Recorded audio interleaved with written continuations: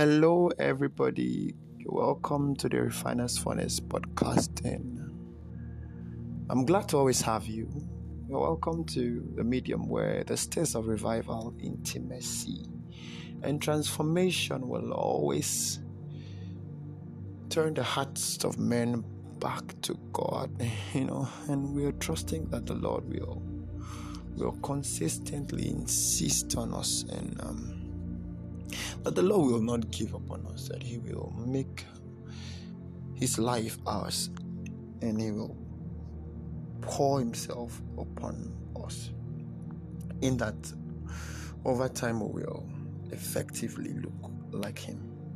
So the original systems orchestrated by God was such that there will be consistency in oneness and fellowship between divinity and humanity.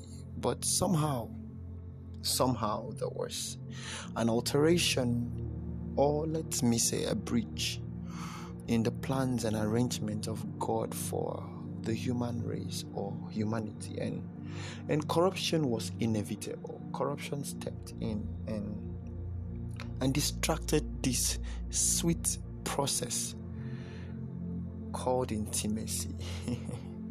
Corruption distracted and distorted everything.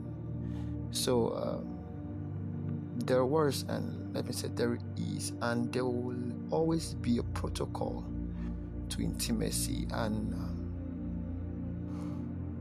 yes, there will always be a protocol to intimacy with God, and this is such that men who have been able to master these protocols will be able to teach these doctrines to a generation or the generation coming.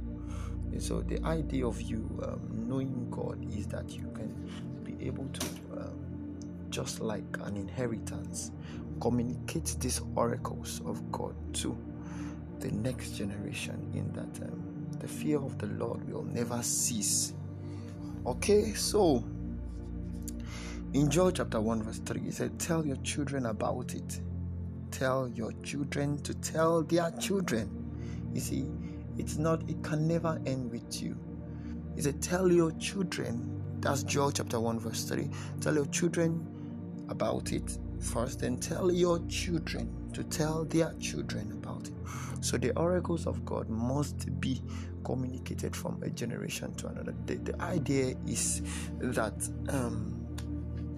the heart of men will consistently be aligned with God. You see, the problem that has stepped in and disturbed us over time is that a generation will come who will not have the fear of God in them. And why is this? It's because the generation that preceded them weren't able to communicate accurately the oracles of God to them.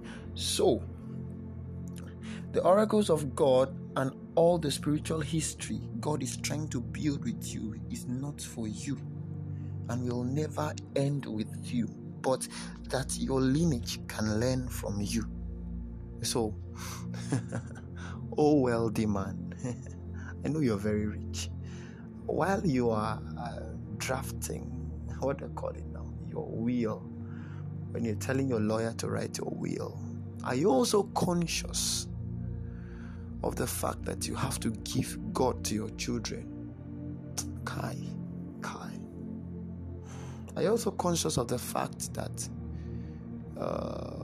godlessness is a sickness? And if you want your children to enjoy your will, you must also give them God. Are you conscious of this fact?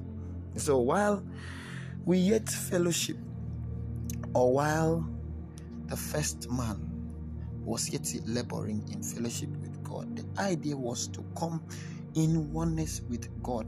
And in oneness, you are sharing in everything the other party has, my God. So in oneness, you are sharing in everything the other party has, my God. So I think this is a unique mystery of marriage. So in thoughts, in actions, in words, in burdens, and so on. You're sharing, in everything. So it gets to a point in your relationship with God that you begin to think like God. You begin to act like God, and the words proceeding from your mouth is actually the exact words of God. You see, so in burdens, and so you begin to partake in the heartbeats of God. So you begin to share the burdens of God. You begin to share in the burdens of God, and by this, God makes you a very important vessel. So you come into the totality of everything the other party had ever represented. So the burdens of God is extremely vast and so bogus that there is and will be no room for active. But it's so pathetic that this is where the church and the believers of today are. A Christian is extremely so concerned about activities and functions, and it has gotten to a point where the agency of the Holy Spirit has completely been eradicated from our gatherings. My God, the burdens of God is just too vast. See, it's way beyond your normal church activities. It's beyond your church activities. It's beyond everything. It's beyond doctrine. It's beyond exegesis. It's beyond patterns. Hi. He told them, he said, tarry in Jerusalem. I will send you a comforter. In other words, I'm going to send you another instructor. You see, I'm here, I'm the one giving you instructions. But another instructor is coming. And this guy, his way is different. See, there's nothing a believer can do without the help of the Holy Spirit. So, you wake up in the morning and you want to go about your normal routine, and the Holy Spirit will counter everything. The Holy Spirit is not your spirit. He's the third man in the Trinity, the third person of the Trinity. So, he is a spirit of God. He searched deeply the secrets of God. You need to understand this. So when the Holy Spirit brings the burdens of God to your heart, it's beyond activities. So it's that you begin to share with God. You begin to share in everything that God shares or God has. So the church has lost it. Sincerely, we are so concerned about activities from Monday to Friday to Sunday. Man, what are we doing? See,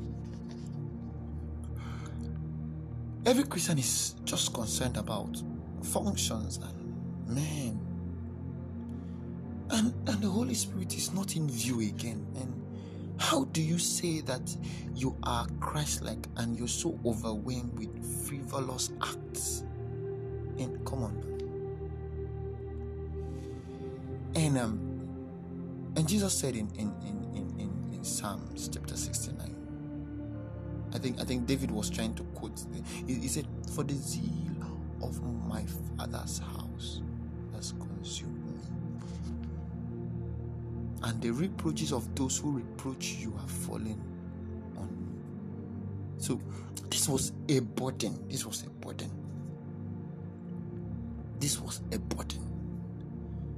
about the heartbeat of God, and as such, he was always busy with revealing and manifesting the heartbeat of God, coming to manifest it. So the burdens of the heartbeat of God comes upon a man, and it will drive you into a place where the Spirit of God overwhelms you with the interpretations and the protocols to enact the realization of the burdens of God. So in Mark chapter 1 verse 12, and the Spirit drove him into the wilderness. The burden of the Lord came upon him from the baptism, and the Spirit drove him. What could make a man have stayed in the wilderness for 40 days and 40 nights. What on earth?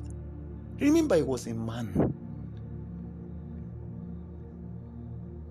So, the Spirit drove him into the wilderness. So, this was the case of Jesus Christ. And we say Jesus is our model as Christians. And why is it that our churches, in our synagogues, have been powered by doctrines, patterns, fleshly desires, and power tussle outside the doctrines of Christ, outside the Spirit of God? So for 25 years, a doctrine has been making so much wave in the church, and the members have and cannot grow because doctrines have framed their mentality, and they don't understand what it means to be moved by the wind of the Spirit. So someone will be in church for 40 years, 100, in fact 50 years. And you check the life of this believer, you cannot trace anything about that believer that he is in line with the Spirit of God. So all you can see in that believer is doctrinal exegesis that has been crafted into his or her mind for the past 50 years. So all you could see in that man is power tussle, how to be or assume a certain position in church. All you can see in that believer is my God, where have we gotten to? Where have we gotten to? So in Luke chapter 2 verse 37, the Bible speaking of a prophetess I love so much, Anna. It says that she was in the temple fasting and praying for the redemption of Israel. So the burden of God came upon her heart. You see, the fasting is not even the problem. The Bible says that she spent all her days in the temple fasting and praying. See, when you begin to interpret the burdens of the Lord upon your heart, you will know that most of the things you've been doing was out of foolishness. Out of foolishness. So the Bible says she fasted, she prayed, and she labored in the Spirit just for the redemption of Israel. So what was the redemption? That Jesus Christ be manifested into the earth realm. So, oh church, what is the labor of the Spirit of God to you in regards to the burdens of God? So you now enter a church and you trace the burdens of God. You can't see the burdens of God in the church. There's no labor in the Spirit. There's no prayer. There's no intercession. There's no word. There's just nothing everybody's concerned about. In fact, the church has been turned into an entertainment scenario or in an entertaining scene, because the power of God has left the church. If the Spirit of the Lord is not in church, there is no power. There is no power. So, are we carried away by denominational patterns and doctrinal exegesis? You see, a people with the burdens of God should be concerned about the labor of the Spirit of God to them towards betting the result of the heartbeat of God for the realization of the burdens of God. So,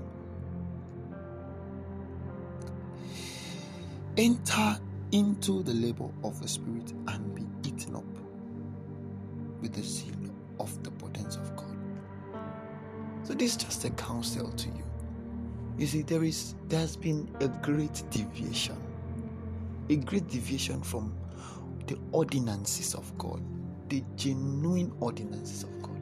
So everyone now wants to do what they feel they should do. Everyone now comes to the body with an assumption and then hoping and feeling, this is what I think told you should think about. No, it's not what you think, it's what the Spirit of the Lord instructs.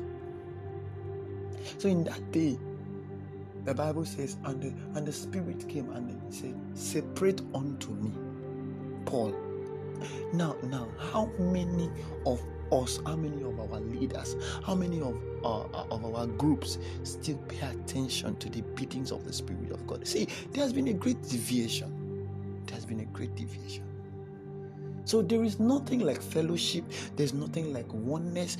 We're just acting according to our own fleshly, lustful desires. So you're in church. A believer is in church and then wants a preacher to preach to suit his or her feelings. So now preachers don't want to lose members, and all they do is to compromise the messages from God, just to please people, just to keep people in church. When last did you open your mouth to tell somebody, to tell a member, as a preacher, that he was wrong, no matter how much you contribute to the gathering?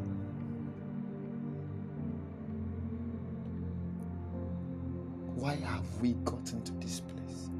We're in a spot where darkness are rejoicing, but there's no power again in church. How did we get here? I sincerely pray that the Lord will help us. I pray that the Lord will empower us, because a lot is wrong, a lot has gone wrong. And child of God, I sincerely beckon on you, don't be fake. Labor with the Spirit, labor in the Spirit of God to stay real and true for Him. And I trust that the Lord will bless you. Thank you so much for listening. God bless you. I'm your host, Ebenezer Bassey.